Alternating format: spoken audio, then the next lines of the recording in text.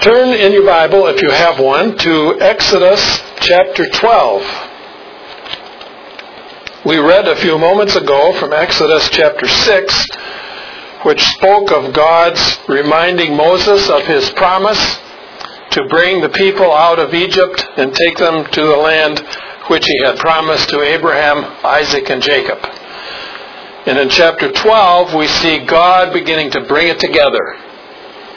And he brings it together in the celebration that he initiated called Passover. We will take a look at it this morning, starting in Exodus chapter 12, and I will begin reading in verse number 1. And Jehovah spake unto Moses and Aaron in the land of Egypt, saying, This month shall be to you the beginning of months. It shall be the first month of the year to you. Speak ye unto all the congregation of Israel, saying, In the 10th day of this month they shall take to them every man a lamb, according to their fathers' houses, a lamb for a household. And if the household be too little for a lamb, then shall he and his neighbor next unto his house take one according to the number of souls. According to every man's eating he shall make your count for the lamb. Your lamb shall be without blemish, a male a year old. Ye shall take it from the sheep or from the goats. And ye shall keep it until the 14th day of the same month. And the whole assembly of the congregation of Israel shall kill it at even. And they shall take of the blood and put it on the two side posts and on the lintel, upon the houses wherein they shall eat it. And they shall eat the flesh in that night, roast with fire and unleavened bread. With bitter herbs shall they eat it. Eat not of it raw, nor boiled at all with water, but roast with fire, its head with its legs, and with the inwards thereof. Ye shall not let anything of it remain until the morning, but that which remaineth of it until the morning ye shall burn with fire. And thus shall you eat it, with your loins girded, your shoes on your feet, and your staff in your hand. And ye shall eat it in haste. It is Jehovah's Passover. For I will go through the land of Egypt in that night, and will smite all the firstborn in the land of Egypt, both man and beast. And against all the gods of Egypt I will execute judgments. I am Jehovah. And the blood shall be to you for a token upon the houses wherein you are. And when I see the blood, I will pass over you, and there shall no plague be upon you to destroy you, when I smite the land of Egypt. And this day shall be unto you for a memorial, and ye shall keep it a feast to Jehovah throughout your generations. Ye shall keep it a feast by an ordinance forever. For us to fully understand and grasp what the Lord God instituted on this occasion, Passover, we need to go back and get the context and get the full understanding of what God intended to do with this ceremony and this occasion in the experience of Israel. We will go back to the very beginning, creation. When God created the heavens and the earth, He created it perfect, without blemish, without spot. He looked upon all of His creation, it says, and it was very good. And He rested on the seventh day. And He gave to Adam and Eve direction as to what they should fulfill on His behalf in the Garden of Eden where He placed them.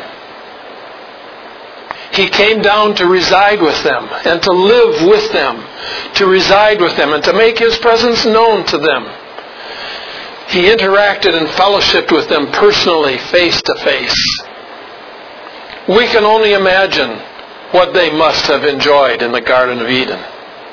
They without sin, living within a garden without blemish or spot, without fear, without anxiety, walking and enjoying fellowship with God face to face.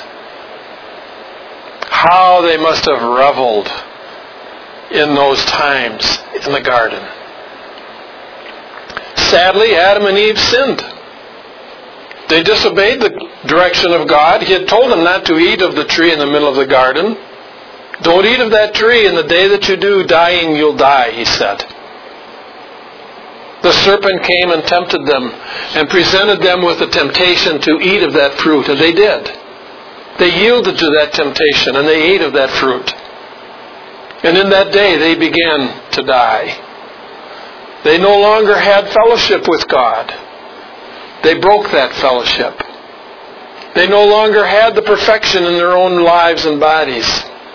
They now had the mar of sin upon their minds and their conscience and their hearts. They could no longer fellowship with God face to face.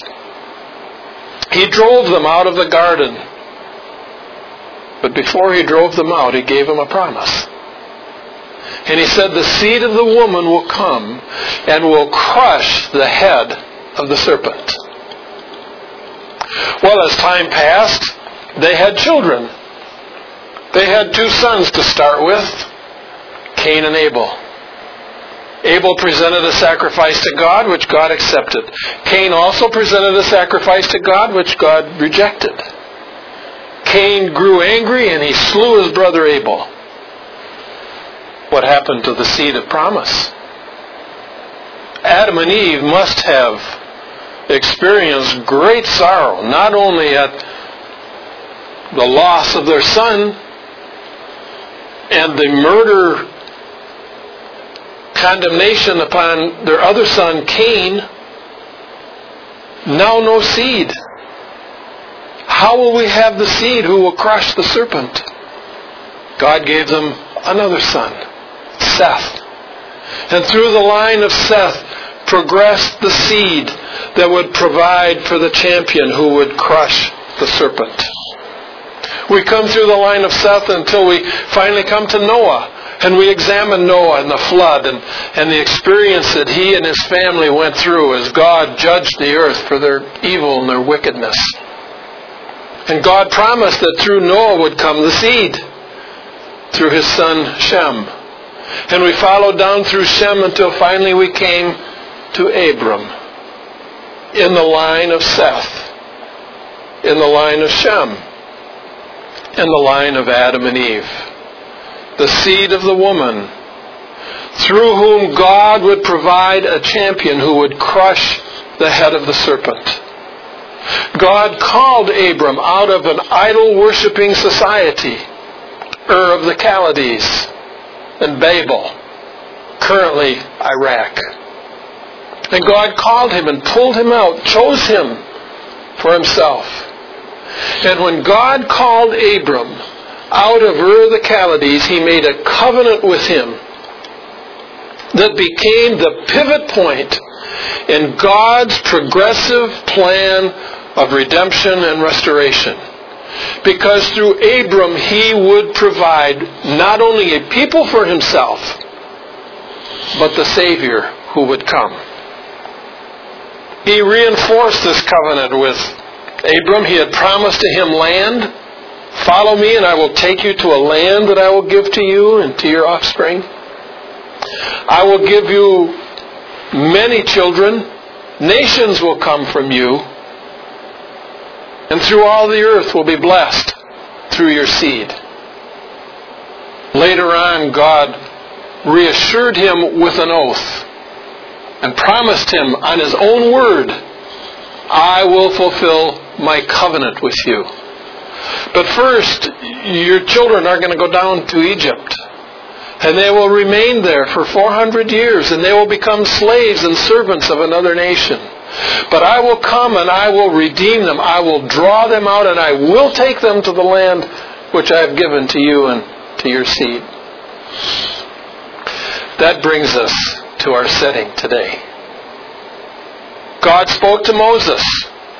And he promised Moses, you will see what I will do to Pharaoh and what I will do on behalf of your people, my people. They will become my people, and I will be to them their God. And I will fellowship with them, and I will take up my residence with them, and I will be with them. You will worship me, and you will serve me.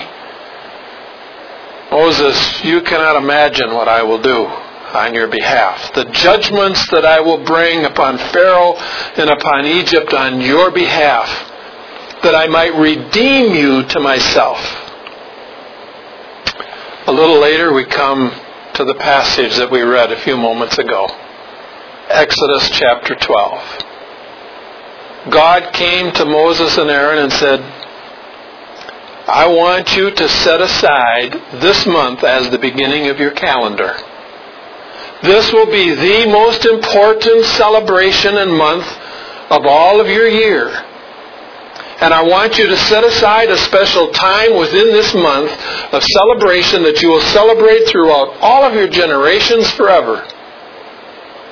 This celebration will have the greatest importance in all of your year and all of your lives. And he laid out for them what we call Passover. God had brought a number of plagues upon Egypt to bring it to this point. This presented the last of the plagues that God would bring upon Egypt. After this plague, he promised Moses and Aaron, Pharaoh and the Egyptians will drive you out of the land. In case you doubt me, read the latter part of chapter 12 and on through the rest of Exodus, and you will see God did exactly that. Pharaoh and his leaders and the people of Egypt came to them and said, get out of here. We don't want you here anymore. Get out. We will give you of our silver and our gold and our clothes. Leave. Came because of Passover. God described for Moses what he wanted them to do as part of this ceremony and this festival. I want you to set aside a lamb, a young lamb, a year-old lamb, a spotless lamb, a lamb without blemish, without defect, not a broken leg, not a missing ear, perfect lamb. If you don't have a lamb, you can take a kid, a goat, a young goat, a year-old, spotless, without blemish. And I want you to take that animal, and I want you to slay that animal, and then I want you to roast it with fire. Don't cut it up. Don't break any of its legs or its bones. Roast it with fire, whole and complete.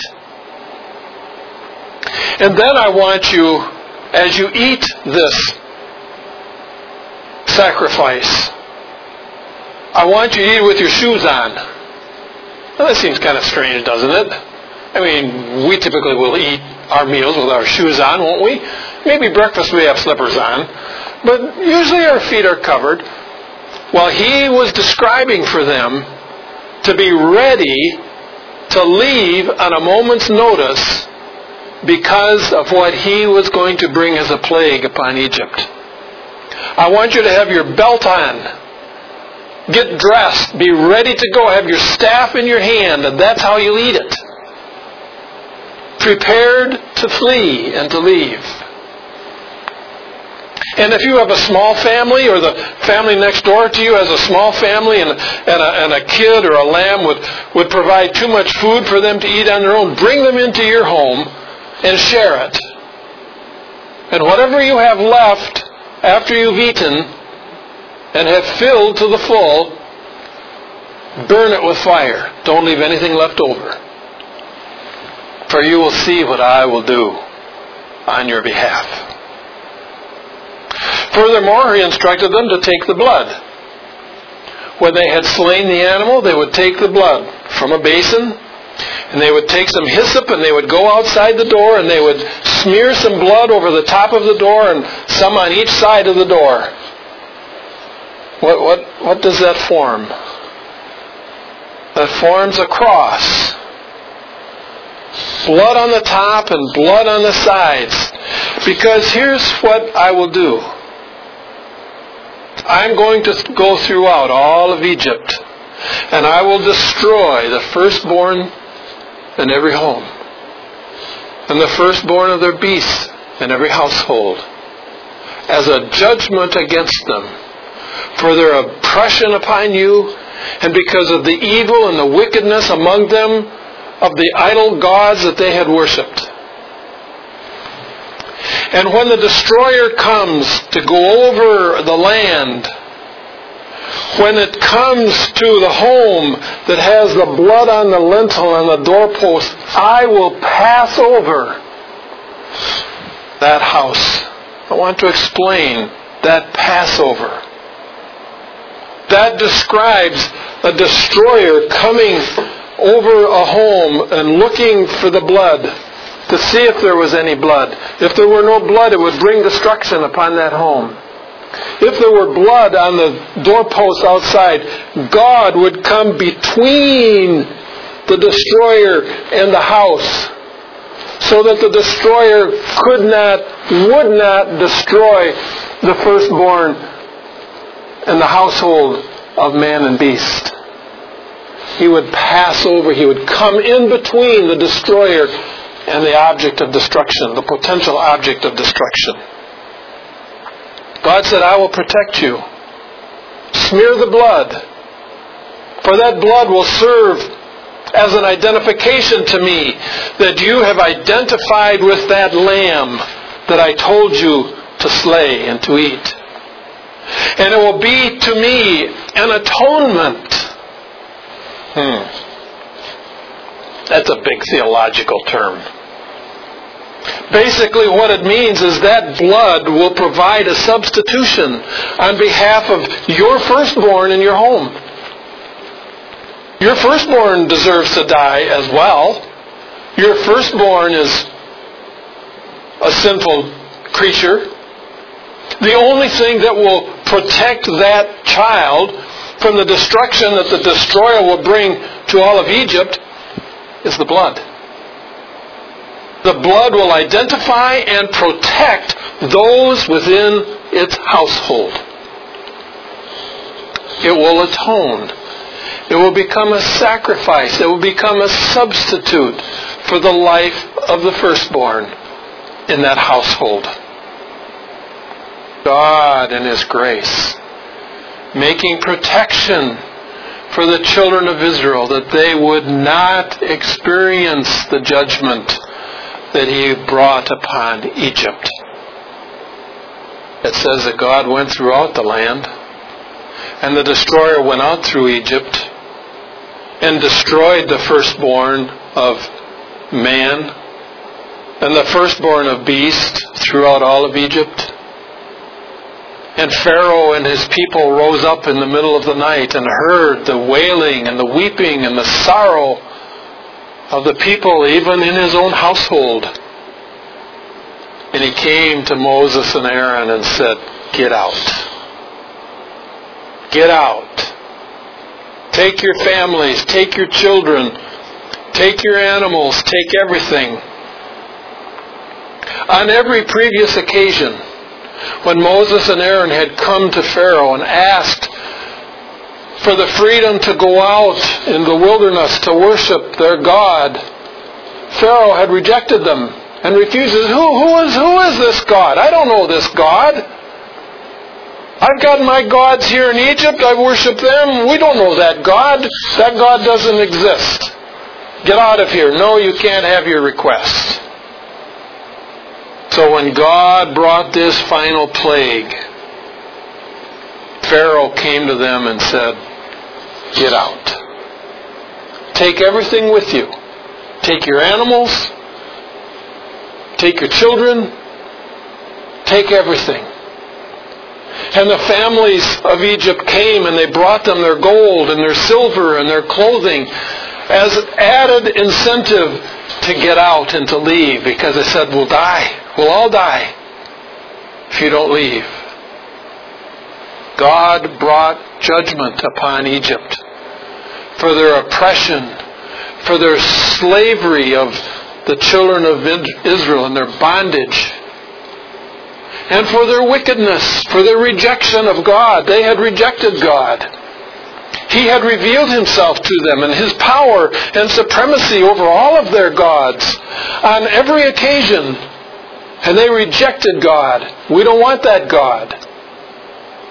God redeemed his people. And he used the Passover as the occasion to bring them redemption. As we look at this ceremony that God instituted for the children of Israel to help them remember the occasion of his bringing them out and redeeming them with a strong arm, we can't miss the fulfillment of that ceremony in the life of Jesus Christ, his Son. Jesus fulfilled every aspect of the Passover celebration. John the Baptist, whom God chose and sent before the Lord Jesus to prepare the way for the coming of Jesus, John saw him and pointed him out and said, "There's the Lamb of God that takes away the sin of the world." The Lamb. Furthermore, we read in Scripture that in every one of the Gospels it records the fact that the Lord Jesus, in the time that he died, was during the celebration of Passover. In fact, his crucifixion occurred at the time when they would sacrifice the lamb as part of the celebration of Passover. God had instructed Moses, don't break any of the bones. No bones to be broken of this sacrifice. And we read in John's record of the crucifixion that when the soldiers came to break the bones of those hanging on the cross to ensure that they would die more quickly, when they came to Jesus, they saw that he'd already died and didn't break any of his bones. No bones broken.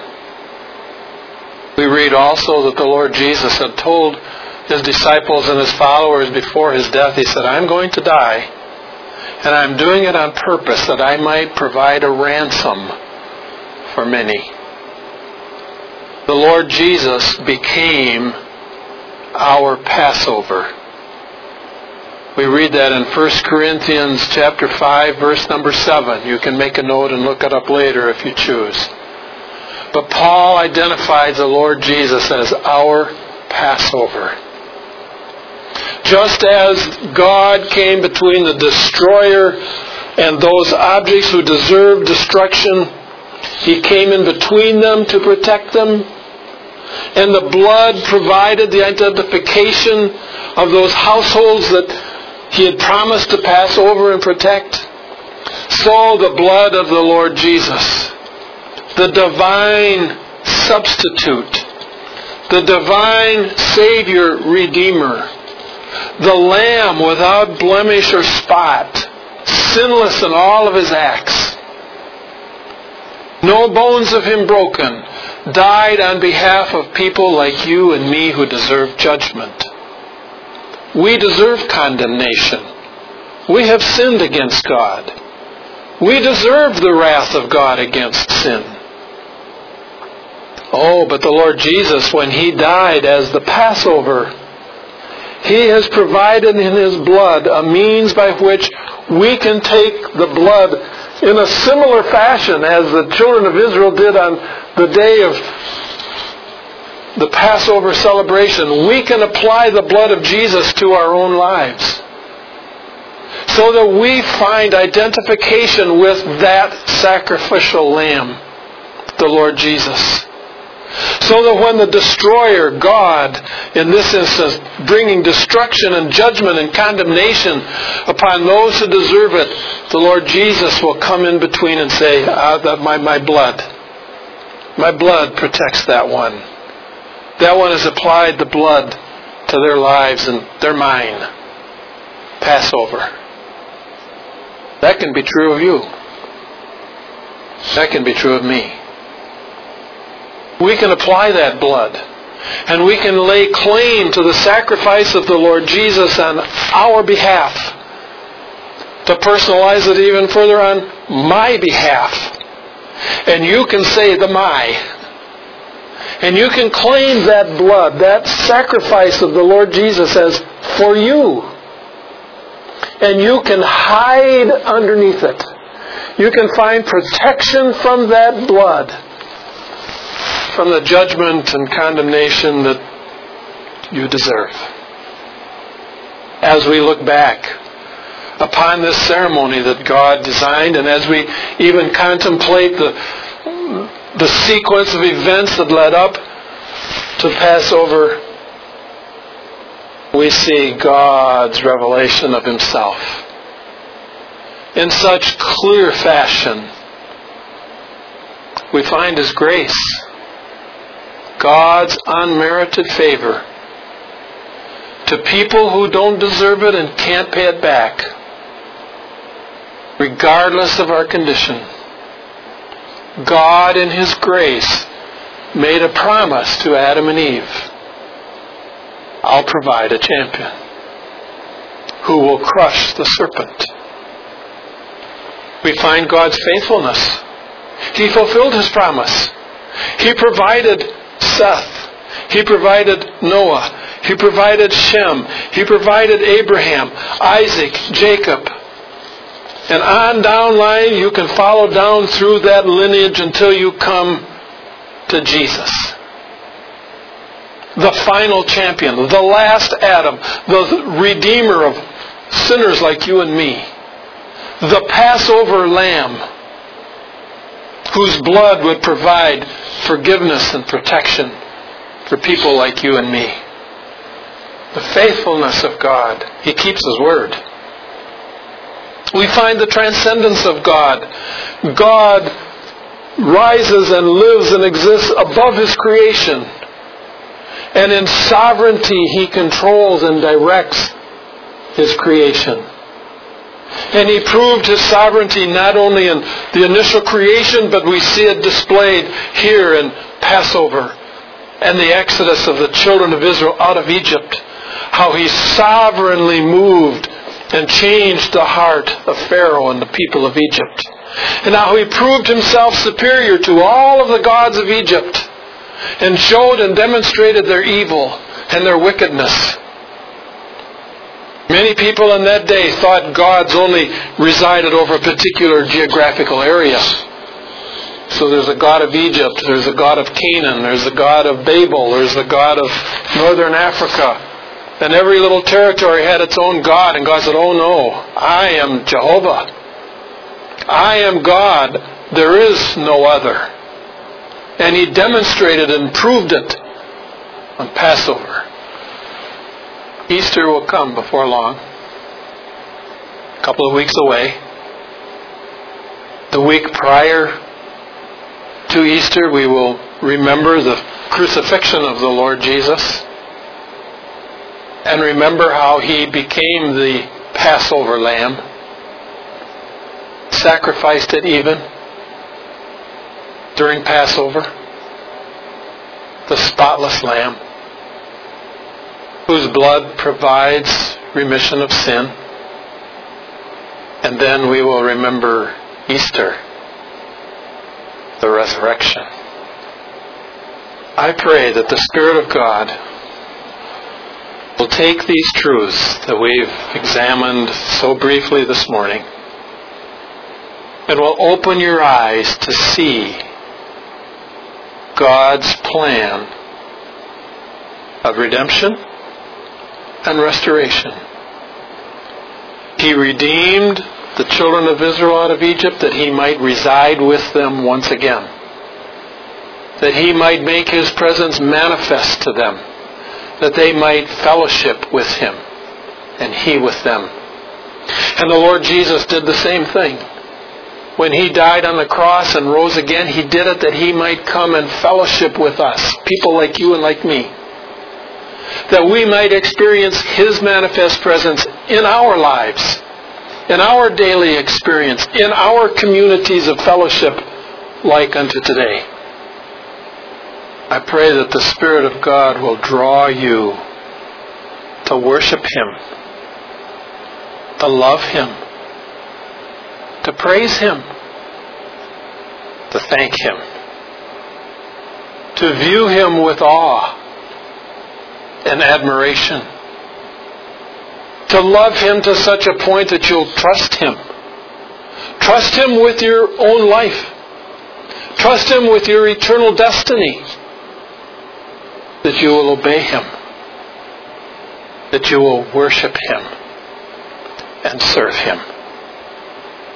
I pray the Spirit of God will come to you and bring these things to pass in your lives today.